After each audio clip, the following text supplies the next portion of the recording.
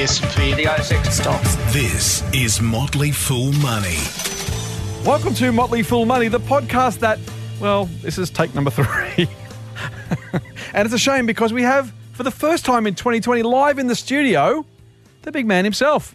Firstly, I'm Scott Phillips, but more importantly, the doctor is in the house.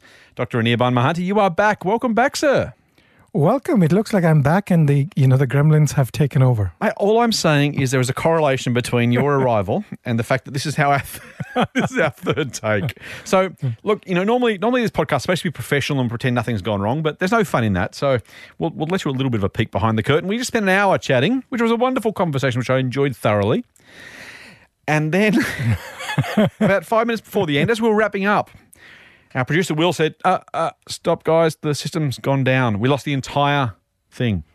So then we recorded a second take. Well, we started to record a second take. We got a few minutes into that, and the guys came back in the studio and said, stop. We found the old file. Everything's okay. And that was corrupted. So we are starting this podcast. If we're a bit punch drunk by the end, that's the excuse why. If we're wonderful, then forget you heard any of this. And welcome to Motley Fool Money. Doc, most importantly, mate, welcome back. It's good to be in the same room with you. For the first time in 2020, we've had a couple of pre-recorded and a couple of special guest podcasts, which were pretty well received with Warren Hogan and Eliza Owen. Almost rhyme, but not deliberate. So that was kind of cool. We enjoyed that. Now, listeners seem to enjoy it as well. But the band's back together. We're here, we're in the room, and we're ready to kick off 2020 in, well, I was going to say in style. The first couple of takes, well, maybe we'll get better with age. I'm not sure. Practice makes us perfect. If this episode sucks, it hasn't helped us. If it does, if it's great, then maybe we should pre-record a couple of other ones instead. Take the third version of every podcast, and we'll be well and truly on our way. Mate, it's all about the seamless smoke and mirrors, right? Of course. Oh, dear. Now, good news is this week we have a lot to talk about. So we heard during the week a very well-known, very well-regarded hedge fund manager. Now, often those terms of well-regarded and well-known and hedge fund manager are oxymorons, but they're not in this case. Ray Dalio was the head of Bridgewater Associates. He's effectively said words that, well, let me put words in his mouth for a second, but with the same theme. If you hold cash, you're an idiot. Or at least that's largely what he said. Now, he wasn't directing this exactly at Warren Buffett, but Buffett's got $128 billion worth of it, so someone is going to be wrong. We'll talk about that. We'll talk about the rate cuts that, well, the chances of which have gone down a little bit after some good economic news, which is nice. Speaking of, well, economic news or lack thereof, Kaufland, the big European retailer, was going to open in Australia and now has gone home with its tail, at least figuratively, between its legs. And, as always, mate, we are going to dip into the bulging, very big, very heavy, very full, I'm going to do a massage after dragging it up the stairs, Motley Fool mailbag. So I've got a big episode, mate, for your first one back in my first one again, 2020. Should we get into it? Let's do it. Let's do it. Motley Fool Money. For more, go to fool.com.au/MMM. All right, mate, let's pretend we haven't had this conversation before. Let's just assume we've just walked into the studio and go. So, mate, look, Ray Dalio. So, as I mentioned, head of Bridgewater Associates, he has correctly, I'll put in air quotes, called the last couple of big economic corrections. Now, maybe he's lucky, maybe he's smart, maybe somewhere in between, but in any case, he's very well regarded. More importantly for his customers, he's made a fortune for himself and for his clients. And he's also very well known. Bridgewater is a very strange company, mate. You know this, but if our listeners aren't aware, Bridgewater has this thing called radical transparency where all of its internal meetings are videoed. They record every decision made, and every decision made by every individual person is kind of then subjected to, scrutiny and look. He calls it a meritocracy, and I guess it's hard to argue with that. It seems pretty brutal to me, I've got to say. A pretty kind of harsh way to make a living, but it seems to work for them, so maybe there's something to it. I don't know I'd want to work there. More importantly than all that, though, mate, given his profile, he's effectively said, look, if you own cash, you're an idiot. And as I said at the top, Buffett holds $128 billion worth of it, so someone's going to be really right here and someone's going to be really wrong. Before we get into the death match between the two billionaires, mate, why is Dalio saying that holding cash is a bad move right now for investors? Well, I think as we have already discussed, but We'll try to say that too many times through the podcast. we'll not try to do that too many times. But it's a very interesting question, because if we look around the world and we see sort of the current economic setup, right? And when I say economic, I mean, economic growth. I mean, sort of the central bank policies and things like that, Right. inflation, jobs growth, unemployment, so on and so forth. If we look at everything around us, we are in a climate where debt is cheap, right? So interest rates set by central banks all around is pretty low, right? It's maybe 0.5, maybe 0.75, maybe even minus 0.25, right? It's hard to say any of those numbers are high when it comes to interest rates. Yeah, well, it goes negative. I mean, I don't know what else we can see. So if that's the situation, then you can expect that if you leave money in a savings account, you're making nothing. If you leave money in a term deposit, lock it away for 3 to 6 months, you're going to make nothing. If you're going to invest in a government bond, which is going to pay you an interest every 6 months or a year or whatever, you're going to also make nothing. Right. You can move up the chain in terms of, you can invest in some bonds issued by high quality companies, or you'll make something which will be pretty close to nothing. Mate, you're not, for the first podcast back, you're not exactly painting a wonderfully bright picture. Well, I'm just Help us out. I'm just being very, very truthful here. You are. I feel like, we need to be really transparent. We are always transparent, but I'm being very, very, very transparent. Well, transparent, kind of a bit of a downer, mate. Can you bring it back up for me? Okay, well, if you want to make more money and a little bit more money, then you yes, could. I categorically want to make a lot of money. You could invest in riskier, bonds. You could own bonds of countries that go out of business, which is basically they go bankrupt. Or you could own, very high risk. Very high risk. You can make slightly more money, right? But that's the kind of environment. There's little or no inflation. There's some economic growth. Right. Debt is cheap, and there's a lot of debt as well, right? So when you're talking about government debt, a lot of governments, some governments have a lot of debt. Some countries have, individuals a lot of debt. Yeah. Right. And if in that situation you can't, the setup is such that it seems like it's as unlikely that the interest rates are going to go up. Because if it goes up, well, then we've got other problems. So if in that circumstances, the low interest rate is a nice setup for companies to borrow, invest, grow, create new jobs, open new industries. Which is exactly why the central banks are doing this, right? They're trying to make them go and do something with their money. Don't leave it in the bank, you're getting nothing for it. For the love of God, go on, try and build something. Create some economic activity somewhere. Yeah, so, build stuff, do things. Right. Whether it's building roads or building new companies, do stuff. So in that setup, I think basically the central banks are saying we're pushing you up what I'll call the risk spectrum. Yeah, right. And one way to participate one way to participate is make new companies. Not everybody's going to build new companies, or not everybody's going to build the road, but you could own shares in those businesses that do, which is exactly why stocks are attractive. And I think that's kind of the thing that I think Ray Dalio is saying, that in this setup, owning cash basically means it's to some extent like, you're basically hoping for the market to tank. You're basically trying to time the market. The situation is such that, there's a lot of economic growth possible, or new opportunities possible, because of all the free cash, that's an easy cash that's available, and therefore maybe that's the place you want to be. And I think that makes sense, and I kind of agree with him. Yeah, it might sound hard, but I think he's right to say that, given this if you want any return, then the returns are going to come for riskier assets, and for example, stocks are one of them. Nice. I think that's kind of the key point, right? I think you talk about the central banks are absolutely trying to push companies up to respect, and they're trying to get them to spend the money, invest the money, rather than leave it in the bank. They're kind of trying to make us do the same thing, or at least they're giving us no choice but to do it, as you rightly point out. If you're a retiree, frankly, even if you're not retired, but you simply want to make the most of your money, I mean, I remember a time when I started saving, way back in the day, mate, when TV was in black and white and there were horses and carts around the place, I put my money into I was almost an online savings account, weirdly enough, which is a sign of the times. I put it into a passbook savings account.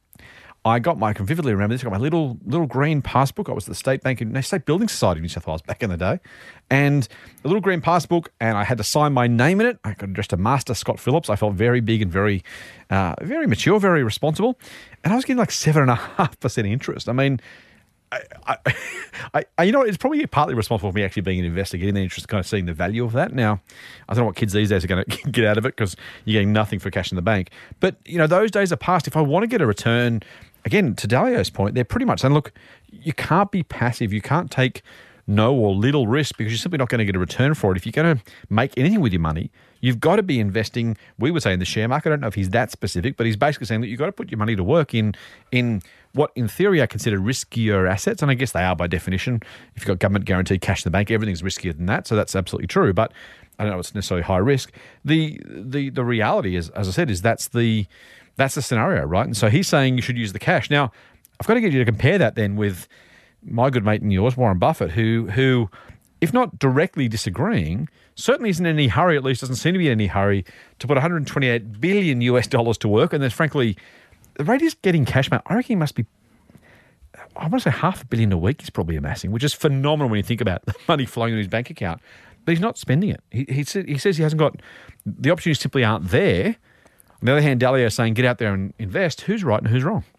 Or maybe I don't have to ask you, knowing your view on Buffett. But. Well, I mean, you know, as I've put out on Twitter, if you owned Berkshire shares over the last decade, you've lost to the S&P 500. It's not a nice place to be. Yeah. And I think part of that problem is exactly that you've amassed all this cash and he's not really spending it. What I find really ironic about that is, in some sense, this is what is he really waiting for, right? Is he waiting for the perfect crash or the perfect opportunity? Well, but we also know that's waiting for the perfect opportunity is basically like it's a form of market timing, which he has always said we shouldn't be doing, right? On the other hand, one could say, well, I'm not finding any opportunities. But the problem I have with that type of argument is that maybe there are no opportunities in that specific group or sector or type of things that he looks for, right? And, so like the blue chip value growth, somewhere in the, blue chip growth at a reasonable price. Now, maybe here's, I should not be throwing shade at Warren Buffett. This is a very risky thing to do. Mate, if you get it wrong, I will remind you. You know that, don't you? Yeah, but well, I'll take the risk. As Ray Dalio says, take some risks. Yeah, there you go. I like that. So I'm taking the risk. Here, I think the problem might be that to some extent, now with the benefit of hindsight, 2013, 2012, 2010, 2009, 2010 were awesome times to buying stuff, right? Including things that they might have passed on because they were actually really cheap with the benefit of hindsight. Yeah. I think the part of the problem is exactly what you said, that maybe 30 years back, and then I'm just making you look old here, but you're not old actually. But if you look back in time, you'd say, well, 20 years back, the PEs used to be P being the price to earnings. I'm just horribly simplifying here, but price to earnings on average used to be 18. Well, but at that time, inflation was X, and maybe inflation was like 3%, and interest rates were probably like 7%. Well, today, inflation is like not 2%, it's like 1% maybe, 1.5%, and, interest rates is like 0, right? So you got to adjust for that. And I think a lot of things have changed over the last 20, 30 years. The internet did not exist in its current form 30 years. Like I think that itself is a huge step change, which I think needs to be factored into investing, right? So I think, the averages are good, as they say, history doesn't repeat, but it kind of rhymes. So using that as a framework, I think it is hard. It may be hard to find similar type of investments, but I think maybe the investing approach needs to change to some extent. So that's I think that would be my as I keep saying, that I think if Buffett continues on the current approach, I think the next decade too he's going to lose to the market. The other thing, if I have to defend Buffett, I think I'd say one thing. It is probably hard to invest $130, $140 billion or $160 billion Australian you can't find that many liquid businesses. I mean, he's basically limited to buying, I can buy maybe 10% of Apple and maybe 10% or 20% of Amazon. But what happens is if he buys 10% of, say, Apple, the Apple's share price is going to go up because he bought it. And therefore, it becomes harder for him to actually buy. So, I mean, maybe there's those sort of dynamics at play that it becomes. And then, a lot, but if you look at the amount of cash, you could pretty much buy almost all of the small companies on the ASX as an example, right? So that I think reflects trouble in deploying large amounts of cash. Then that might be a problem, and it's a bigger problem if you have what he would call circle of competence, which limits the number of stocks you can, or the number of stocks he can actually apply his wisdom on. And I think that those might be the reasons. I mean, a very simple approach might be to just buy back his own stock. If he thinks his own stock is undervalued, then he could have bought back or maybe pay a dividend, right? Those are my free advices to Warren Buffett. As soon as he acts on... You have free advice now? No. There's a caveat there. Okay. As soon as he acts on it, I expect a check. I see. Was it the old free quotation, right? If you want the quote, I'll give you the quote. If you take the action, I want to get paid for it. Exactly. What's your fee these days? 1%, 2%? With Buffett's kind of money, I might even do it for like 0.5%. That's very generous of you. I'm very generous. I'm usually very generous. When you get your fleet of Teslas, at least let me have a drive of one, okay? If he gives me 0.5, I'll give you a Tesla. Oh, hey, there we go. There's a promise. Good thing is, I was going to say the good thing is it's recorded on the podcast, but frankly, after this morning, it may not be. It's being recorded, whether it makes it to air. Look, if you're listening to this, as Pauline Hanson would say, we're actually alive. So that's well, she didn't say that, but you get the idea. Let's move on. Motley Fool Money. Financial advice for real people, not trust fund hippies. Sign up for the newsletter at fool.com.au/MMM. All right, buddy. So let's say macro a little bit here, and let's bring it back to Australia. Good news during the week that the jobs numbers were better than were expected. The AFR headline, quite vividly, was jobs data torches February rate cut forecasts. That's quite nice. I like that. The good news, well, I suppose it's all good news, really. I mean, the nicest thing that could happen to the economy is we don't have any more rate cuts because it isn't required unless you want lower rates, in which case, most of us have a mortgage, so that'd be welcome. Sometimes you've got to be careful what you wish for, though, right? The cheaper mortgage might come with more economic trouble. So we've got to be a little bit careful than, frankly, higher house prices. I'm sure you'll mention house prices. I'll go in first this time. There you go. I noticed that. So I've got to ask you, mate, originally there was a 50% chance of a rate cut in February. Now it's 30%, so it's less likely than more. Three chances in 10. So probably not going to happen unless the RBA sees need for it. Of course, lots going on in the economy. Gene's West administration, Harris Scarf last year in administration, natural disasters around the place. I'm just curious, you're back in the country. What do you make of how the economy is poised, how the RBA might be thinking, and frankly, the chances of a rate cut or economic trouble down the pike? Well, so on a data basis, I think that's an improvement, right? I mean, we went from 5.2%, I'm making up the number, or I think the number was 5.2% to 5.1%, which is an improvement. It is? Which is great, right? And, inflation is still very low. Unemployment, the target for the Reserve Bank is about 4.5%. So we are some ways from there, but we are getting towards that destination point. So that is good. And maybe what the RBA is thinking is that if we get to 4.5%, then there'll be some wage growth and stuff like that that's going to start kicking in, and that'll be all good. I think this is great, and therefore expecting a rate cut, as the expectations have gone down, and rightfully so, that we probably don't need a rate cut. Is the economy really at a great place? I mean, it's okay. I wouldn't say I don't think it's in a great place, but I don't think it's in a bad place either. It's okay, and therefore there is this question that what is going to happen. In May, for example, is the people are saying that there's going to be a rate cut, and if I think about it, a couple of weeks back, or until yesterday, for example, I thought that the fires were behind us, but apparently not, right? Yeah. I mean, the fires are not behind us. What we don't know is what's going to happen from the bushfires. The bushfires have clearly affected the local economies of those places where the bushfires have been very active, right?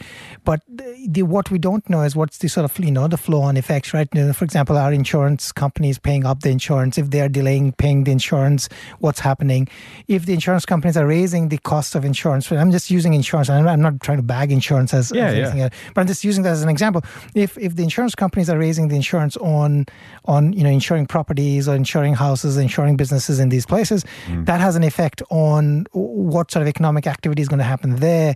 Think about tourism. How comfortable are people? People who have booked their trips probably are coming, but people who were thinking of booking probably are saying, I don't want to go to this place right now. This seems too dangerous, too smoky, et cetera, et cetera. So there's a lot of these flow-on activities, and this is going to continue, I guess, impacting us for some time. Now, the problem is how long is it going to continue impacting is really hard to say, because as I said, I thought most of the bad news was behind us. Well, clearly I was wrong. Yeah. The RBA probably has got much better forecasters, but, they should really appoint me to be in their forecasting because... So hang on, you want a job you want some money from Warren Buffett, now you want a job at the RBA? I just take money from everywhere I can. If there's forecasting it, how hard is it? You just flip a coin. You got a forecast. You'd be just as good with the RBA dartboard as they are. Exactly. Everybody's got a dartboard, so I just want in on the dartboard. So I think there's always a chance of it. Okay, here's the thing, right? There's always a chance of a rate cut because the RBA is having a meeting. There's always a chance. Yeah, there's that. On the same argument, there's always a chance of a rate increase then. Rate increase too. Well, there's never going to be a rate increase. Never. A long time. Well, if you look at the amount of debt we have got floating around, how do you think the rate is going to increase, right? The rate can't increase substantially, at least. Not a lot, not quickly, no. Not a lot, not quickly. It can't, because if it does, we'd have delinquencies of pretty rapid rate. Yeah. So I think that's the state we are. That's why I said, we're not in a great place, but we're probably not in a bad place either. Yeah. So I think it's encouraging, given and it's encouraging. Actually, this number has gone up in terms of the employment rates and so on in this current circumstances, because it gives us a little bit of maybe a buffer to deal with. Yeah. So that's good. I think that's the interesting thing. I've got to say, for all of the potential bad news, the longer we can go. Well, we'd all like faster growth, right? But to the extent that people are earning a bit more, putting money away or paying down debt, there's the kind of national balance sheet is slowly improving if we can avoid some sort of massive problem, right? And that's the good news. If you do have a big house price crash, a big economic crash, then of course all bets are off. We're going to try and work out what's going on. The good thing is, at least to the extent that we can delay the inevitable, we're in a better position to deal with it if and when it does turn up. So I guess I'll take that for what it's worth. But it's not necessarily the easiest thing, right? We were just trying to do a soft landing, right? Soft landings are hard. Look, in terms of you talk about interest rates, talk about unemployment. I guess they're interesting. The other issue, and I mentioned this at the top of the show, with all of that economic data going on, we also saw a retail non-starter during the week. Real money advice from real people, not just a couple of dicks with a Porsche. Get more at fool.com.au/triple-M. Now, mate, in terms of abortive kind of attempts at something, this is probably the biggest one I've seen in a little while. The good news might well be that they avoided worse pain. I'm reminded of the Masters debacle when Willie started getting the hardware and then had to kind of pull out with its tail between its legs and wasted $1 squillion in the process. So not quite that bad, but at least they gave it a go. In this case, the European retailer Kaufland was going to open in Australia. It had bought, allegedly, up to $500 million worth of property, or at least, I don't know if it bought or leased, but in any case, a large amount of property. It was supposed to, so this is the kind of Aldi equivalent, close enough to differences, but for our purposes, we'll call them roughly the same. It was going to open in Australia and be the next big force, it hoped, anyway, in Australia in retail. It was going to bring the challenge to the incumbents and Aldi to some degree, Costco. It really was going to shake up the retail industry. In fact, when it decided to pull out, the shares of Woolies and Coles jumped 3% on the news. So it tells you what investors were thinking about both the risk of it turning up and then, frankly, the relief when it went away. But I've got to ask you, mate, I don't remember the last time that a company invested $500 million for something that didn't actually end up happening. They've pretty much said, look, we're going home. What's going on? Well, it's fascinating. Well, a couple of things are going on here. Number one, they did not consult me. So, so you're going to be a retail consultant.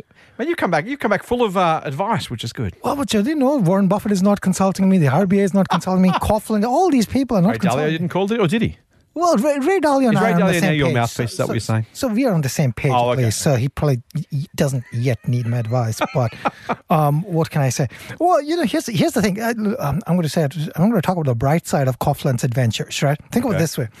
Coughlan came, they signed up $500 million of leases. There's probably some lease break fee and all that stuff, So we actually made some economic activity in Australia from somebody else's failure to consult me. They came and donated some money to the Australian economy that went home. Is that what you're saying? I love that. And, I mean, if they had consulted me, I would truthfully told them that you're trying to foray into a very difficult territory. Now, that being said, I mean, Aldi's made a decent headway. They're not exactly the biggest, most successful retailer in the country, but they've done a pretty good job at creating a space for themselves. Was it really going to be that hard for Kaufland to come and do the same? Well, here's the thing, right? So I draw an analogy here between what's say happening in Canada, right? So Canada is a larger population-wise to Australia, but there's the similarities in the type of economies we operate, the type of banking sector we have got, and so on.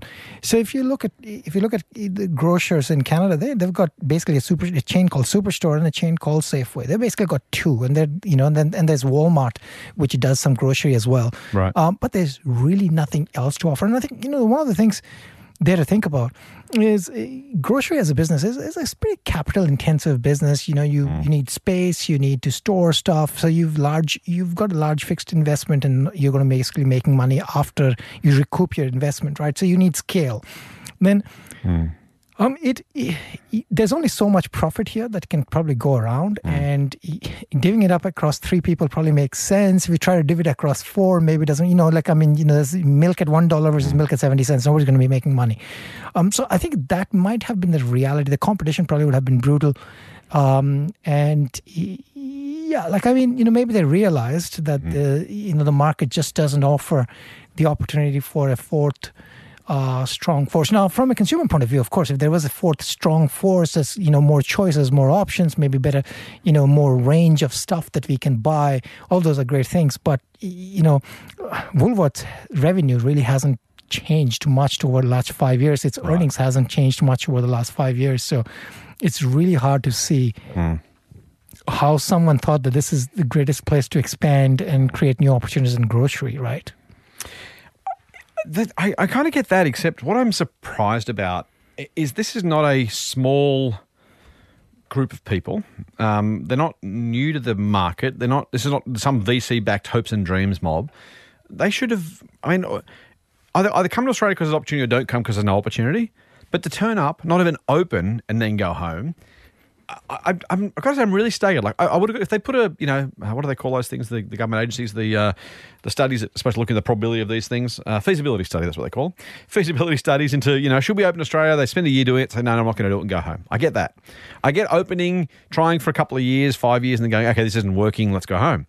What I don't get is committing to the whole thing and then not doing it. I'm trying to work out what changed? Now, there was some allegation in the AFR today, and I'll say allegation 6 times to avoid the lawyers calling me, that maybe some suppliers had colluded to not supply them, maybe under some pressure from the big supermarkets. It's a juicy story. We'll wait to see if it's real or not.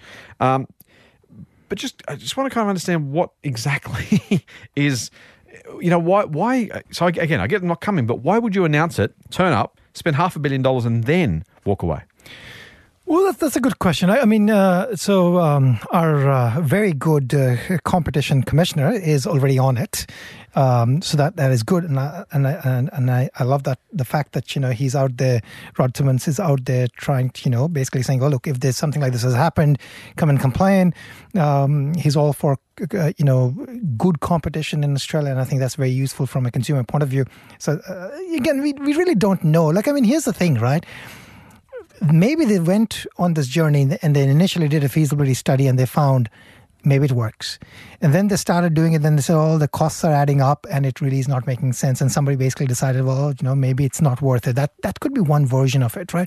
Another version could be that, yes, suppliers, maybe they couldn't get the deals that they wanted to get with the suppliers and then and that didn't work out.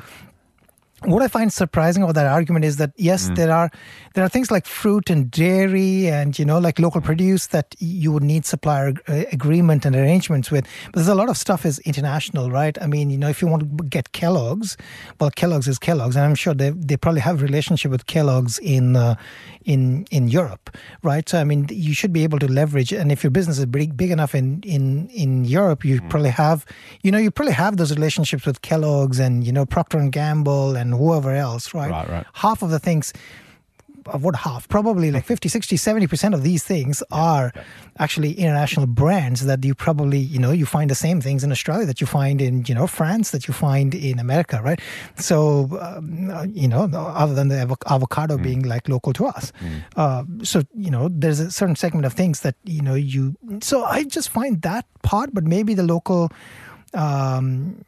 producers, were told something. I don't know. Again, this is all alleged, but it could be any combination of things. But again, it's interesting. I personally find of having 3 is a lot of choice for groceries. Like, I mean, how many different types of bread am I going to buy, right? Yeah, I suppose that's. I suppose that's fair. I don't know. Maybe I'm seeing problems that don't exist, but I still find it bizarre. I don't know if there's changes at Kaufland's head office, changes in strategy, if there is something with the suppliers here, but there's got to be another story behind this one. Maybe this time next week we'll find out, hey? Yeah, maybe. All right. Good news, mate. What is the good news? Mailbag time. Woohoo! We do love our mailbag. I know you love the mailbag. I love the mailbag. Our listeners seem to love the mailbag, given the amount of correspondence we've received over the last few weeks. Frankly, it's our fault for not recording a live episode for quite a while. So we now have one. While I'm on the topic, though, look, the only thing better than a full mailbag is an even fuller one. So if you want to get in contact with us, we really would appreciate you taking the time. If you've got a question, a comment, some feedback, frankly, anything you want to hear us talk about on the show. I say this all the time, mate, and hopefully people are sick of me saying it, because if that's true, it means I've said it enough. If they're not, then I'm going to hear it. They're going to hear it again. We don't have to do this podcast. We do it because we love it. We do it because we want to help people. And the best way to help people is to know exactly what we can do for you, our listeners. So if you would do us the favour of getting in touch, if you have a question, a comment, some feedback, some suggestions, we'd well and truly appreciate it. How, you will ask? I'm glad you did ask, because here is the answer. Maybe the best place to hit us up is on Twitter. If you're on Twitter, not everyone is, but I love Twitter, Doc. I mean, look, Twitter is great. It can be a bit of a sewer sometimes, quite frankly. It's full of vitriol, and we get the occasional trolls, speaking personally, but also that they're around. We know that. But it gives us a chance to kind of correspond with you in a way that we otherwise couldn't. So Twitter, you can hit Doc at Anirban Mahanti, or you can get me at TMF Scott P, TMF for the Motley Fool, so TMF Scott P. Or you can hit us up on our corporate account, which is at the Motley Fool AU. They're the best 3 ways to get us on Twitter. If you are on Instagram, my new favourite platform, because it makes me feel slightly less old, Doc, to be fair. Like, the cool kids are on the Instagram, and so I'd like to be there too. It's, what's his name? Liam Hemsworth is on Instagram, and Miley Cyrus is on Instagram, and the Real Housewives of whichever country we're up to now are probably on there too. Is that right? I'm trying to keep up. Well, I don't know who else. I am on it. Everybody should follow me. That's all I know. You're not on Instagram, though, dude. Oh, no, I'm not on Instagram. So jump on Instagram. But hey, or hit. See, but that's a good idea. Instagram is Zuck Doc, for him. See, Doc almost. I reckon. Okay, here's what we're going to do. 2020 is the year, listeners, fellow fools. How about we start a campaign to get Doc on Instagram? Hit us up on Instagram, or hit him up on Twitter and say, mate, come on. How many listener comments would you need, mate, to get you on Instagram? Well, if every listener is going to promise that they're going to, have an iPhone or buy a new iPhone, then I'll consider it. No. This is about Instagram, not about Apple. Oh, there has to be something for me in it, right? I mean, the love of helping out, of serving our loyal listeners. But I'll be helping Zuckerberg on that, like, yeah, it's not. I reckon I'm going to start a campaign. I reckon we'll get it shot. There you go. Instagram by the end of the year. That's my campaign. Buy an iPhone, and then you get a like, for me to be on Instagram. We'll see.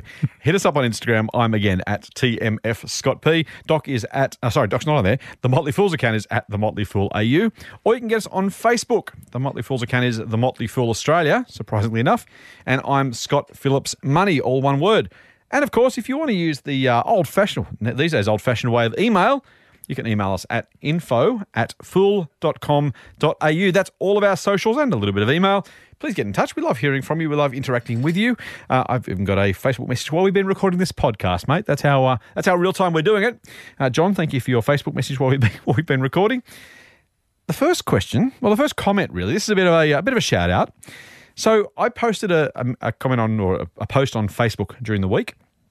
And one of our listeners, Jay Green, replied, and I hit the like button as you're supposed to do on Facebook. That's what the cool kids do, apparently. And Jay replied, getting a like off the man. Love your podcast, Scott. Feel free to give me a shout out this Friday so I can brag to the boss about it. Well, there you go, Jay. Here's your shout out. And Jay's boss, Jay reliably informs me it was his boss who got him onto the podcast in the first place. So thank you both for listening. Jay, here's your shout out. And Jay's boss, A, thank you. And B, I reckon Jay deserves a raise. Don't you, Doc? Yeah, of course. Why not? There we go. So, Jay, let us know whether your boss comes good with the raise. By the same token, maybe you owe him or her a bit for putting you onto the podcast. I'll let you guys organise that. We'll step back from that, start the fight, then walk away. Jay, g'day. And Jay's boss, thanks for listening.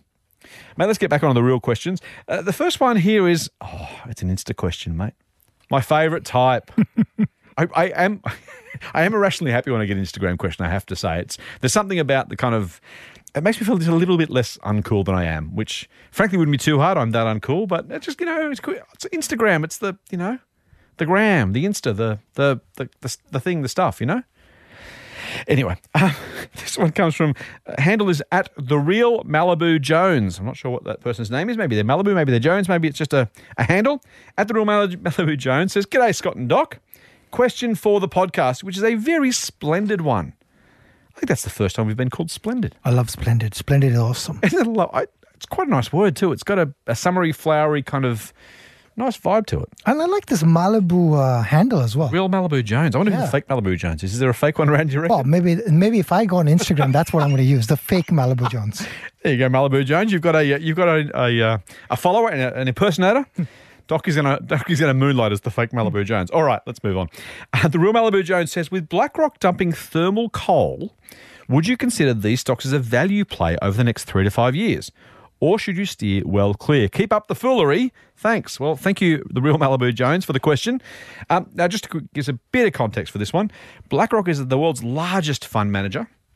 And the CEO, Larry Fink, came out, was it this week or last week? It might have been last week, I think, and said that BlackRock is henceforth dumping any company that gets more than 25% of its profits or revenue, I can't remember which profits, I assume, from thermal coal. Now, the interesting, of course, about the whole climate thing, and the company's saying, look, it's not really climate as such, it's not climate kind of activism, but they're saying that climate risk is now investment risk, and they're simply not prepared to take that risk of owning companies that do business in thermal coal. Now, thermal coal used for electricity production as opposed to metallurgical coal, which, if you haven't been looking, is used for steel making. So, again, that kind of coal climate investment angle.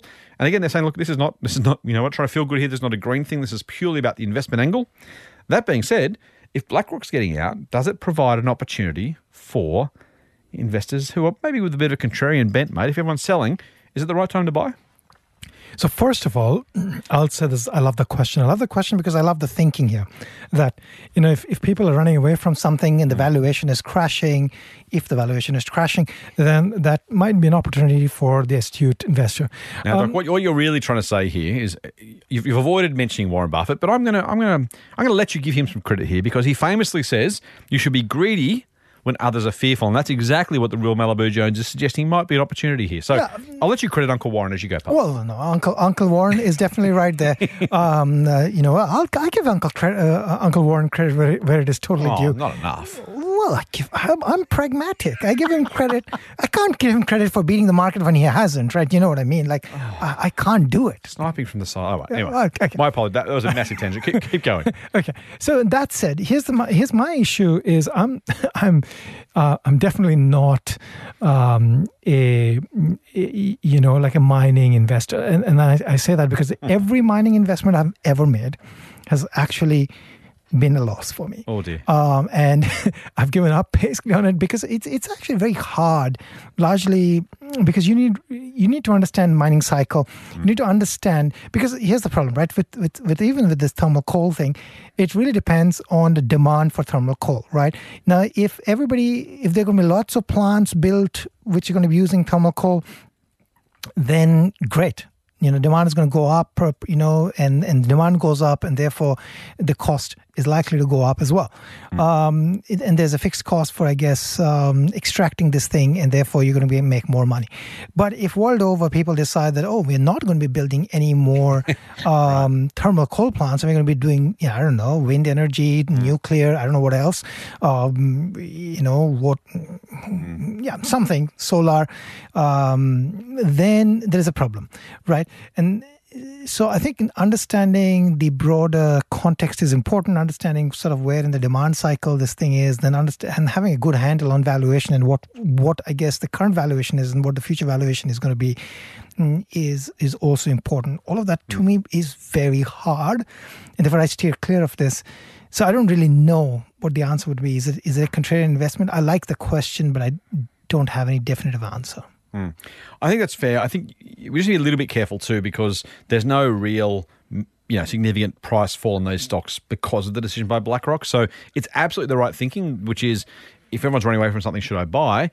They're running away from it, but it hasn't yet caused any price activity. I wouldn't buy just because BlackRock's selling. What I would do is buy if BlackRock selling caused a price fall that was enough to make it a contrarian play. So just think about that. Just the right thinking, but not yet, at least, the right conditions, even if it was worth doing, which I'm with Doc. I don't think it's necessarily worth doing.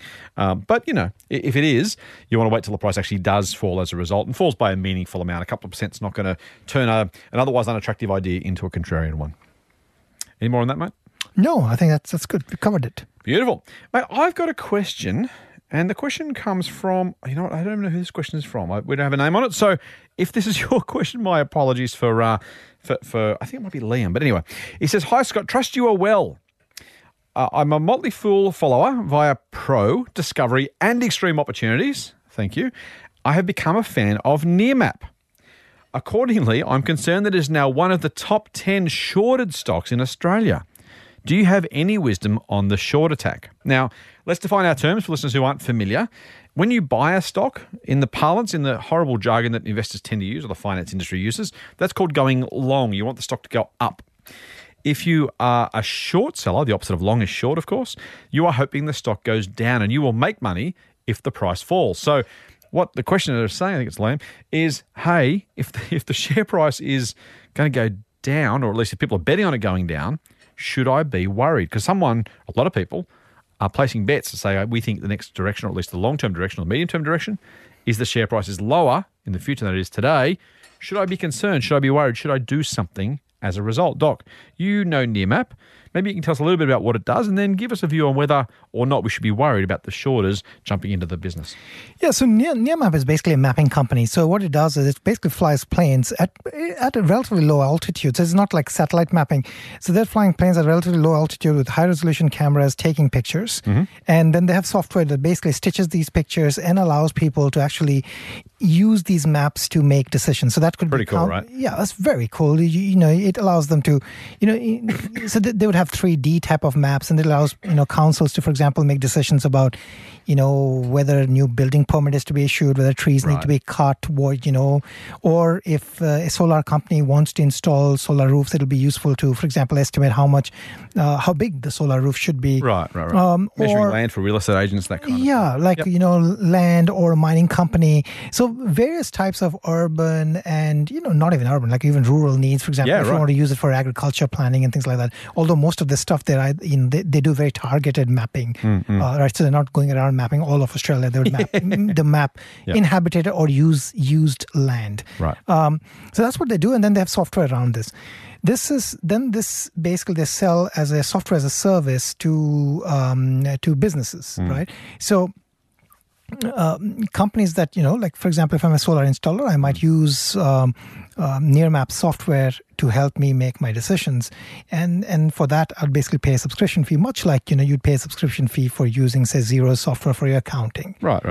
So it's a relatively simple business. It's been around in Australia for a long time. It has done, it's got market leadership in what it does in Australia. It's Australian business is profitable. And the basic idea was that they're going to take what they do here and try to replicate that success in a much larger American market, which would be at least 15 times larger than that. And that's what they've been trying to do for the last several years, trying to grow there. They've got good traction in that, or at least appears that they've got good traction there in terms of revenue growth and so on, attracting customers. Problem is profits haven't yet turned up, and that seems to be the crux of the short case. Yeah, so the short case really is... One needs to, look at a couple of different things here. Like, so this business has been around for a while, but it's $1 billion plus market cap right now. I'm just again saying that off the top of my head, but I'm pretty close, I think. Yep. And it doesn't generate a profit. It might be uncommon in Australia for a business with a $1 billion market cap to not generate profits, but it's pretty common. Like a $1 billion business, I could close my eyes and basically say in the American market would not be generating profits. Right. Largely because those businesses would be in a sort of a growth phase. And it's interesting here to remember like the business model, right? It's a software as a service business model. And therefore it knows how many of its customers is likely, based on historical data, it'll know that, maybe I'm going to retain 90% of my customers next year, based on, again, the information it has on the billing. That gives it a lot of revenue certainty in the sense that, it probably knows that 90% of my current revenue is going to be available next year. Right. And therefore it can decide to spend up to, expand its market share. And in a way, you think about it this way, if you know what an average customer's lifetime is, because you know what the retention rate is, you can therefore decide how much you want to spend trying to acquire those customers. And it's really, it's a land grab type of mode that they're in. The idea would be, I'm going to be in the land grab, I'm going to try to acquire as many customers as I can. People are going to get very used to using my software. Like if I am a company and I work this company, when I say this, I mean Nearmap's software into my workflow, it takes a lot of effort to actually remove stuff from the workflow, right? If once you're there, you're kind of not going anywhere, right? Yeah, like if a business is really reliant on using these maps to make decisions, are you really going to go and switch it to something else and then rework the workflow? Or rather, would you go around trying to grow your business? Because that's, it's a question of what your expertise is. If your expertise is growing your solar business, you're going to be doing that and not really worry about you're going to nickel and diming on the software as long as the software is doing its job. Well, that's it, right? Even if another one is as good or even slightly better, the hassle of changing is just too hard. It's just the hassle of changing is too hard. It's not necessary and it's not your core expertise, right? Yep. And it's hard because of all these touch points you might have in the process. So the company Nearmap knows that. And because the company Nearmap knows that, it's going to really spend on two things. One, acquiring customers, and B, staying ahead. Right, staying ahead basically means having the richest maps and frequently doing the mapping, improving its software, making the software more utilitarian, and so on. So that's what the business is doing. And then I guess from the short's point of view, they might say, look at this business; it's not profitable. It's and if you look at other sort of multiples, they might say, well, this is pretty expensive. If you look at something like an enterprise value to sales type of multiple, which is pretty commonly used in the VC world, right. And they might think, well, the valuation might come down. And you know what? They might be right in some time frame. Yeah. And if they're right, they're going to make some money. If they're wrong, they're going to lose money. Right. If we, as long investors, and I'm just talking from, because we have this recommended across multiple services, but I'm talking from the services where I have the stock recommended. We should say the Motley Fool owns some shares of Nearmap too. And Motley Fool owns some shares of Nearmap in our real money portfolio services, for example. So from my point of view, I'm looking out 5 years and saying, well, if this business can continue doing this over 5 years, and it's trying to do this, what it has done successfully in Australia, in the US, maybe it can become 5 times larger than it is currently, right?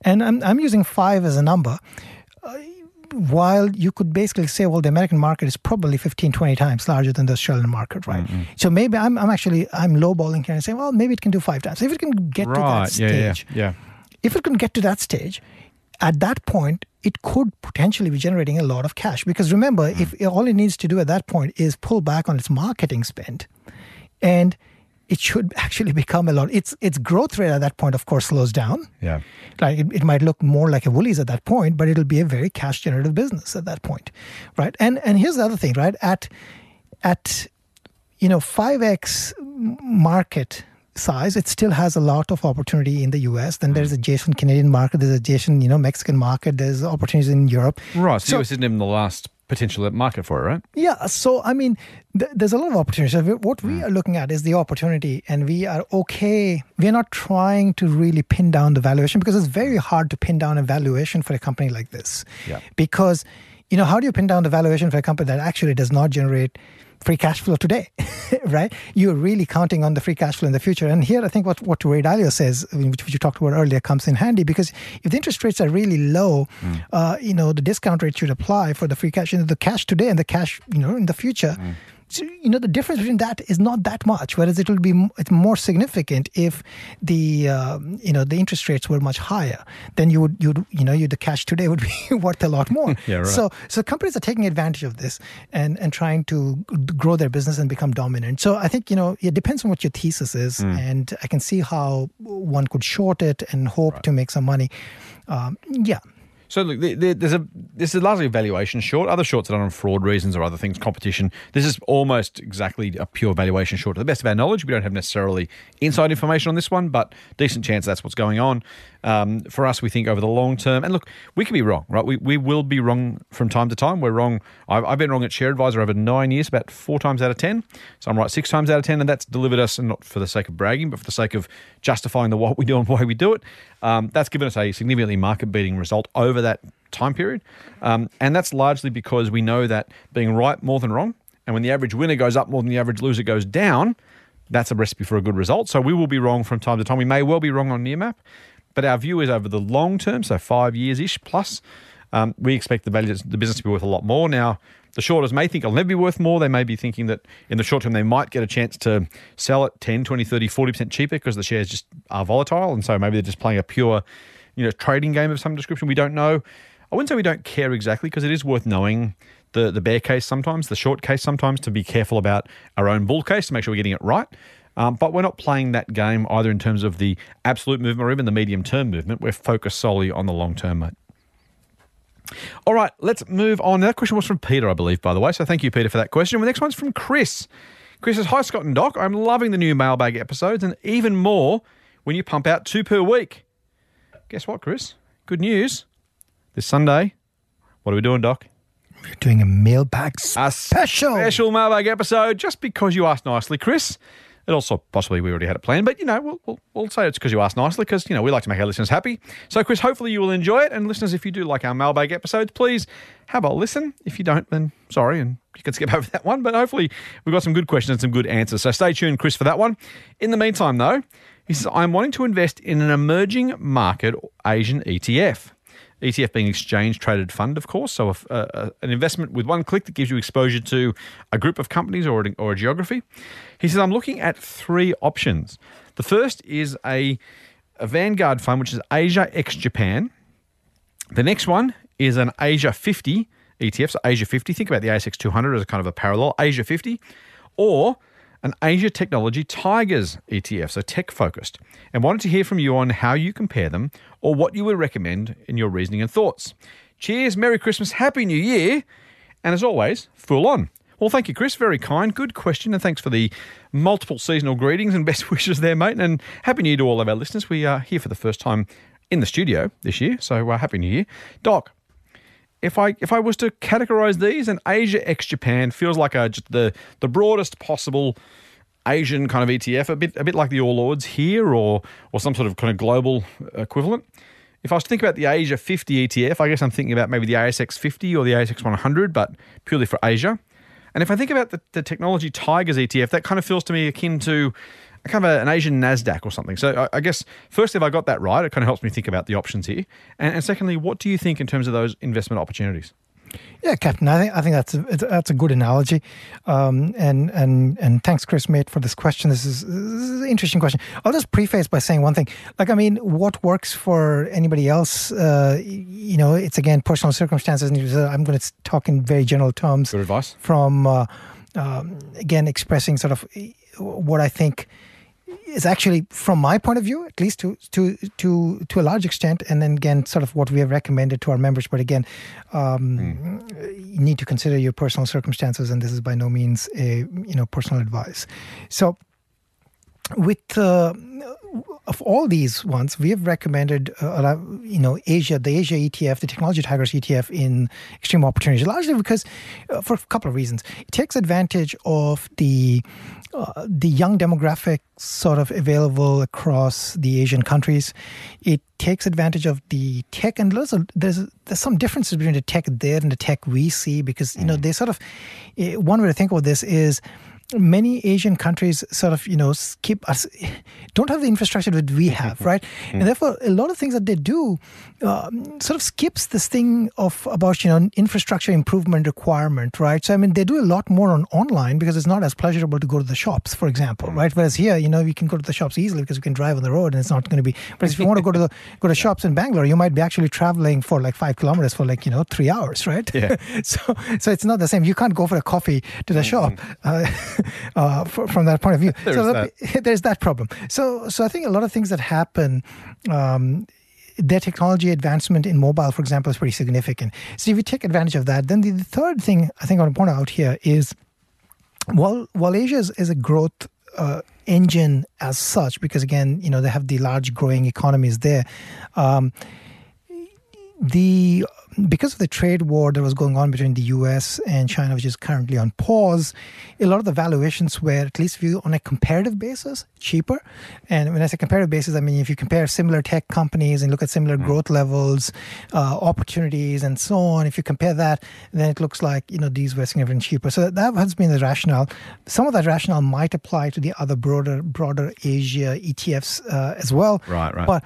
But my preference has been to focus on the capital light sort of businesses that a lot of these Asia ETF ones would have, the Asia Technology Tigers ETF ones would have. If you're looking at just like the Asia 50, you'd get exposure to things like banks and insurance companies and so on. But one of the things I find difficult with that is that you really need to understand what's going on in terms of regulations and so on. I mean, if you have a general view of economic growth and that's going to translate into stock market growth, then that's fine. But, there's a lot of bad debt, for example, in Indian banks, right? So before buying, say, an ETF that has a lot of Indian banks in it, I would really think about it. I'm just using that as an example. Makes sense. So it's just a little harder, I find it, whereas I find it a little bit, again, that might just be because of my preference, but I just find the capital light nature of some of the businesses in this Asia Technology ETF more appealing. And good diversification as well, right? If you want to own banks and stuff, well, we have a lot of banks, high quality banks, right? And presumably a lot of people also own them. So you're just basically adding banking exposure and insurance exposure in other sectors, other countries. Do you want that? Again, this is a question that's hard to answer, but I find the tech exposure to be interesting, and therefore, my preference has always been on this Asia Tigers ETF.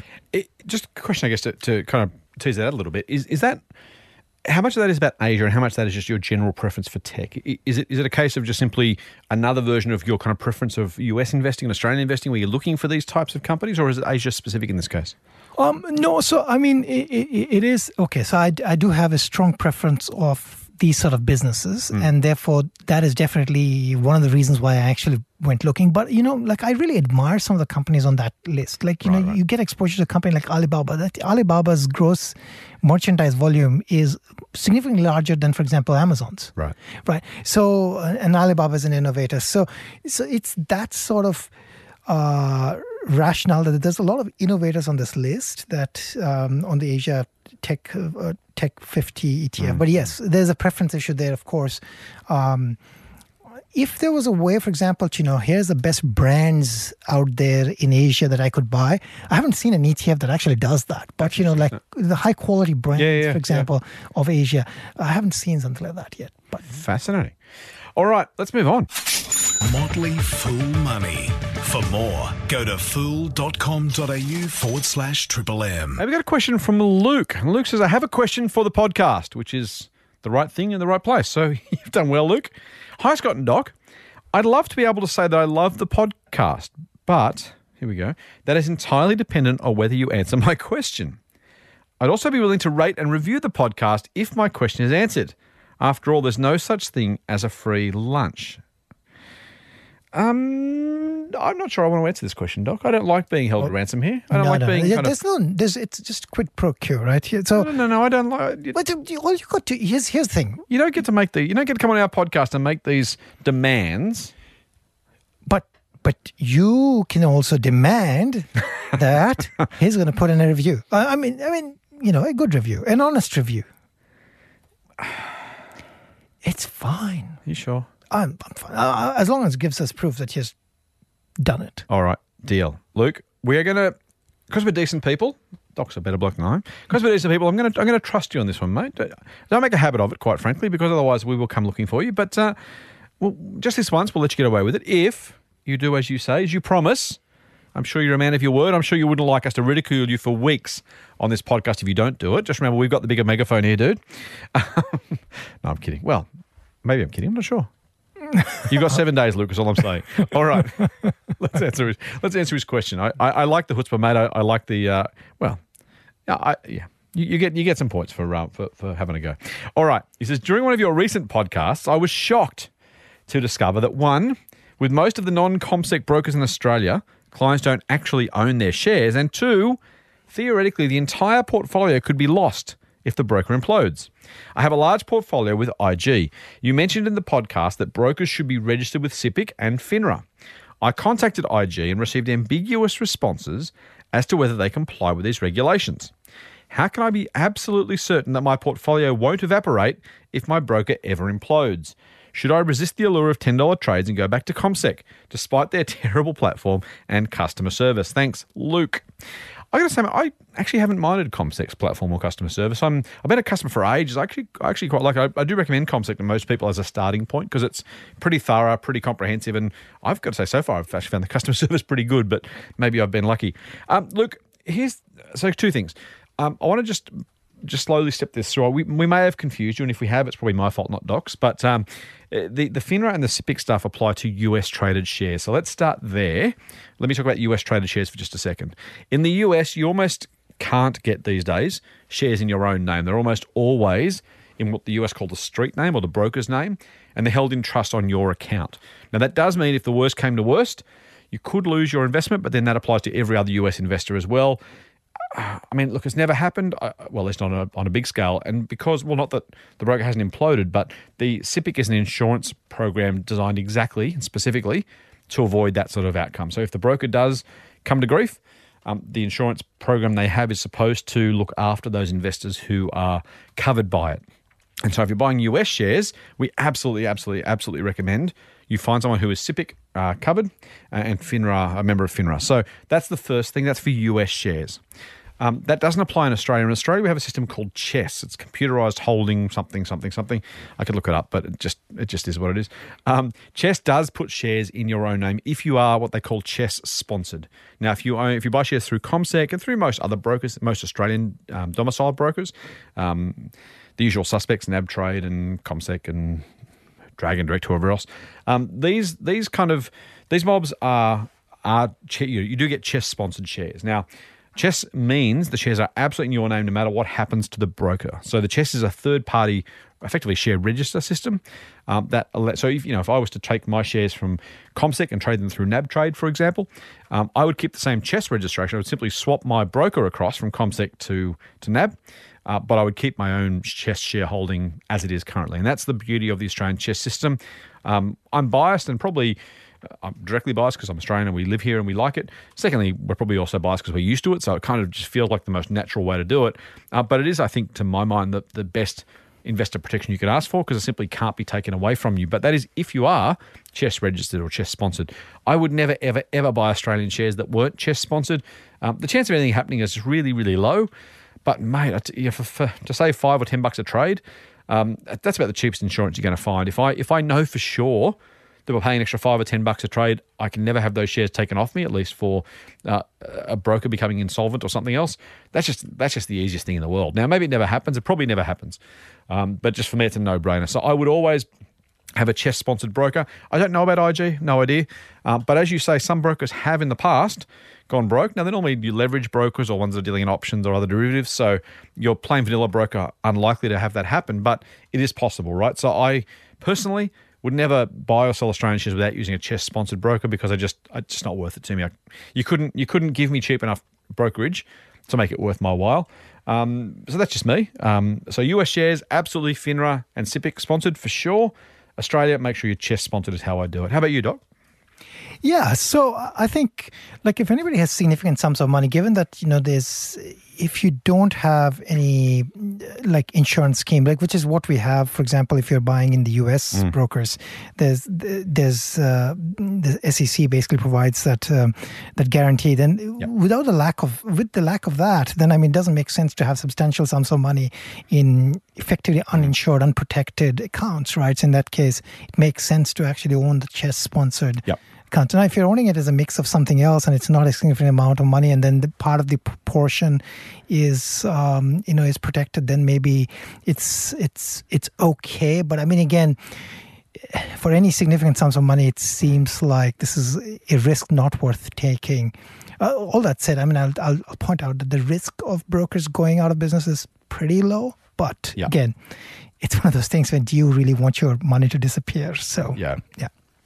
I think that's good advice. Mate, we're almost done, but we've got time for one more question. And as I said, mailbag episode.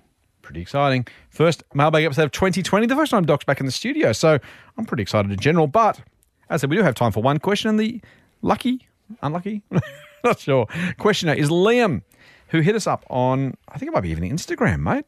Or maybe it's Facebook. Either way, it's a Zuck product. Sorry. Zuck product. He says, hey, Doc and Scott. Scott usually gets first mention, but I thought I'd switch it up.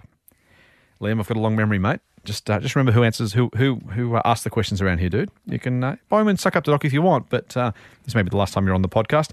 It says, quick Merry Christmas and Happy New Year. Thank you, mate, and you too. Hope 2020 brings us many more special mailbag episodes. Well, we'll certainly start in style. I've been wondering recently about private investing or venture capital investing. As a retail investor, I haven't come across any plausible private investing opportunities, as normally they're asking for, and he says, plus, dollar sign. I assume that means a lot of money. So I'll say very large. Normally they're asking for very large investments to start up their businesses. I was wondering if there are any publicly listed companies or ETFs that give exposure to private equity, almost like an LIC for private companies, or if this is even possible with all the laws. Apologies if it's a silly question, but would love your thoughts. Full on, Liam. Liam, as I said, mate, just be careful about who you're sucking up to here because I asked the questions, but given I've asked the question, Doc, I'll ask you to answer it. Liam, mate, this is a wonderful question. I love it, actually. It's a good question to ask. Because he mentioned you first or because you actually like the question? What? Maybe a little bit of both. Okay, so here's the thing. I don't want it to sound like I'm doing advertisement, but I want to point out that if, as an example, what the type of companies we, for example, are looking for in extreme opportunities on the ASX, they are by and large what I would call VC-like investments, right? Because many of these companies would be small. Effectively, they would be VC companies in the US because, it'll be hard to list them. Some of the US companies actually come here in Australia to list because, it's easier to list at lower market cap, right? You need to be like, billion plus market cap or something like that to be listed on NASDAQ. So one could get VC-like investments on a public market like the ASX. And there will be higher risk as would any private investment, but you'd get a little bit more liquidity. And when I say little bit more, what I mean is that many a times what would happen is there'll be founders and owners and insiders who own a lot of the stocks, and therefore the liquidity actually, the company might be a bit, $100 million, but actually maybe only $50 million of the stock actually is available on the market, right? So but still, there is this opportunity to sell and buy every day if you want. Not that I'm saying that you should do it, but it's different from owning stocks or owning shares in a private entity, which basically you need to find a buyer, and if the buyer does not materialize, you don't have an active price every day and things like that. So there's not a market every day that's open to buy. So that's number one. Number two is that I'll point this out that In terms of private investments, the rules around being a sophisticated investor, which most of the time involved, how much money you have got and things like that, come into play. Your accountant basically needs to write you a letter certifying some things, and then you can become an accredited, I guess it's called accredited investor. There's a process behind it. There's slightly different processes in Australia and the US, but it's remarkably similar at a higher level. So that there's one thing, but the market for private investing has opened up, and there are a number of places and forums where you can actually buy shares into these private businesses. Seed Invest is one of them, for example. Now, I've looked at Seed Invest in the past myself. I've never actually made an investment because it's, you read the documents, it's pretty thin sometimes, sometimes even it's detailed. You really don't know what's going on. You don't have the regularity of information flow. You don't have the market, every day available to, buy and sell shares and things like that. It's a lot of issues. It's just harder to invest in this type of thing. And, frankly, I mean, while it is interesting and exciting, as I said, it's exciting to, as a student of business, it's very exciting to actually look into it. It really requires another leap to invest in it. And I have personally not done it. So, I mean, again, it depends on interest, risk tolerances and things like that one needs to consider. What is interesting, though, is that many of these platforms that aggregate private investments actually would allow you to invest using a credit card, which I find very interesting, is that you could buy shares using credit card. What could possibly go wrong? It's like buying jeans. Oh, man. That makes it you can fund bloody gambling accounts with credit cards. Right. So it's not any different. I mean, I mean, presumably you pay off your credit card debt and then it's okay. I'm just talking about the seamlessness of the transaction in that sense. Right. That you could buy it off using a credit card. God. You have to pay it? I think we haven't gotten there yet. Then the final thing I'll point out is that many of these things actually have a decent enough minimum investment lot requirement, which could go from anywhere between $10,000 to upwards like 25, 30,000. It's a significant commitment that you're making. It's a decent credit card limit. You need a decent credit card limit to actually buy it. But so those are the things. Right. Again, so a lot of things are possible.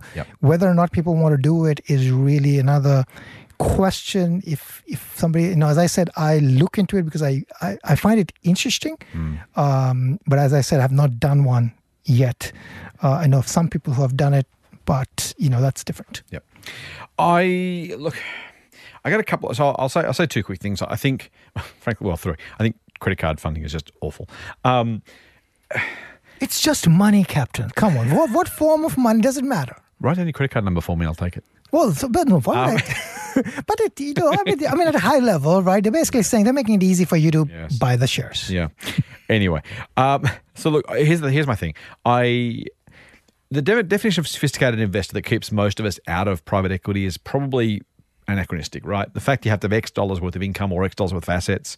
Frankly, this is asset inflation. You could own a house in Sydney and almost qualify as a sophisticated investor. You just need to be a little bit careful. I think I'm all for democratization of investing. That's exactly what the Motley Fool is about. That being said, there are rules about disclosure and prospectuses and stuff for the protection of investors. When you take part in some of this stuff, you are basically waiving those rights, and I don't know that that's great for most investors. Yes, we want to be open to new things on the market. Frankly, I don't think we need more people taking much more risk with new products that otherwise don't need to buy. It feels to me like a bit of a bridge too far. Second thing I would say, by the way, and this is probably the bigger one, is if you're a decent VC, a decent startup, you're not going to a crowdsourced funding platform to get your money as a first port of call, right? You're going to the big guys because you want to be part of the Andreessen Horowitzes or the SoftBanks or the whoever else is of the world because you've heard about them, they've got the money, you want to be part of that. By the time you get to a crowdsourced platform, I'm not entirely sure, Doc, you may have a different view, but I'm not entirely sure that that you're getting the kind of top grade, first class quality of potential startups, are you? I mean, they're not going there as a starting point. They're trying to go somewhere else first. Either the big guys have passed on them for some reason or they couldn't get the appointments, or it just feels to me like it might be, are we kind of getting the dregs of what's left over? Yeah, I mean, that's definitely an interesting question. I mean, are you getting the leftovers? Are you getting people who are basically, don't want VCs to basically interfere and therefore, Right. I mean, there's all sorts of, most of the type of things that I've seen interesting are, some crazy scientific discovery that somebody's trying to commercialize.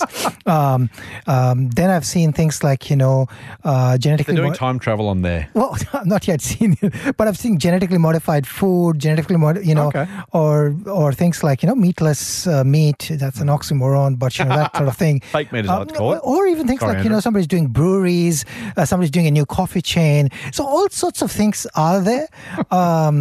You know what I mean? Like, again, it's one of those things which I guess if you're interested, you look into it, whether or not it is something that is meaningfully wealth creating for the average individual or average investor. And by no means, I mean to say that Luke is average. You know what I mean? It's like, it's like my normal just, people is like it, us. yeah, like, is it for us? Yeah. I don't know. As I said, I've not made one myself because, it sounds fascinating to, to say that I've made private investments, but is it important? Is it necessary? I don't know. Right. You mentioned the brewery there, and for those who are familiar with the quote, if you invest in a crowdsource platform, if you can't organise a capital raising in a brewery, to change the metaphor. All right, mate. Before we wrap up, I've got some exciting news for our listeners and listeners who are particularly fond of you, because our boffins. You're looking surprised. You know I'm going to say this.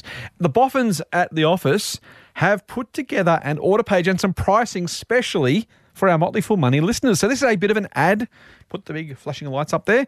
If you have listened this far in this podcast, you're probably getting something of value out of hopefully something I said and hopefully a lot of what Doc has said. And if you want to join Doc's service, Motley Fool Extreme Opportunities, we've got a pretty good deal for you. If you go to fool.com.au/EO podcast, that's fool.com.au/EO podcast, you can get a year's worth of Doc's recommendations for, get this, only $79. Your first year of membership of EO, only $79. I don't know about you, but that's better than a VC investment for me with any platform. So come and join Doc at EO. He'd love to join you. Come and say g'day. Join the service. Get the best of his advice. A new recommendation coming out in only a few weeks' time. That's fool.com.au/EO podcast and join for only $79 for your first year. That's all right, isn't it? That sounds like a good deal to me. You'd approve? Oh, well, I would say that, we should charge a lot more, like I'd like to say. but hey, it's okay. If 79 is going to make our members or our listeners happy, that'd be $1.50 a week? That sounds too cheap. It's less than a coffee. That's Tell you what, if you can't find your way to join you're selling EO, me cheap. fool.com.au/EO podcast. Give Doc some ammunition to show the rest of the business how much more he should be charging, but you can get in before the price goes up. It may not go up. It probably will. Doc will certainly be trying to justify it to the boss. So join us, fool.com.au/EO podcast and get a year's worth. That's at least 12 monthly recommendations from Dr. Anirban Mahanti and the team at EO. All right. After that ad, mate, we're done. We are done. At least for 2 more days. That does wrap us up. But before we go, don't forget you can subscribe, and you should, to the Triple M Motley Fool Money podcast through iTunes or your favourite Android podcast app. And if you like what we're doing, please give us a rating, especially you, Luke. I'm looking at you right now. The clock is ticking, mate. You've got 7 days or I'm going to go to town on you in next week's podcast. No, I'm kidding. But please give us a rating. Leave us some stars. Tell your friends. We're sure they could use a little foolish straight talk too. That's it for this week's Motley Fool Money. We'll be back next week with another dose of foolish insight. Full on. Full on. The Motley Fool and people appearing in this program may have positions in the companies mentioned. General advice only. Please speak to your financial professional to understand how it may pertain to your situation. Subscribe to the free newsletter at fool.com.au/triple M. The Motley Fool operates under Financial Services Licence 400691.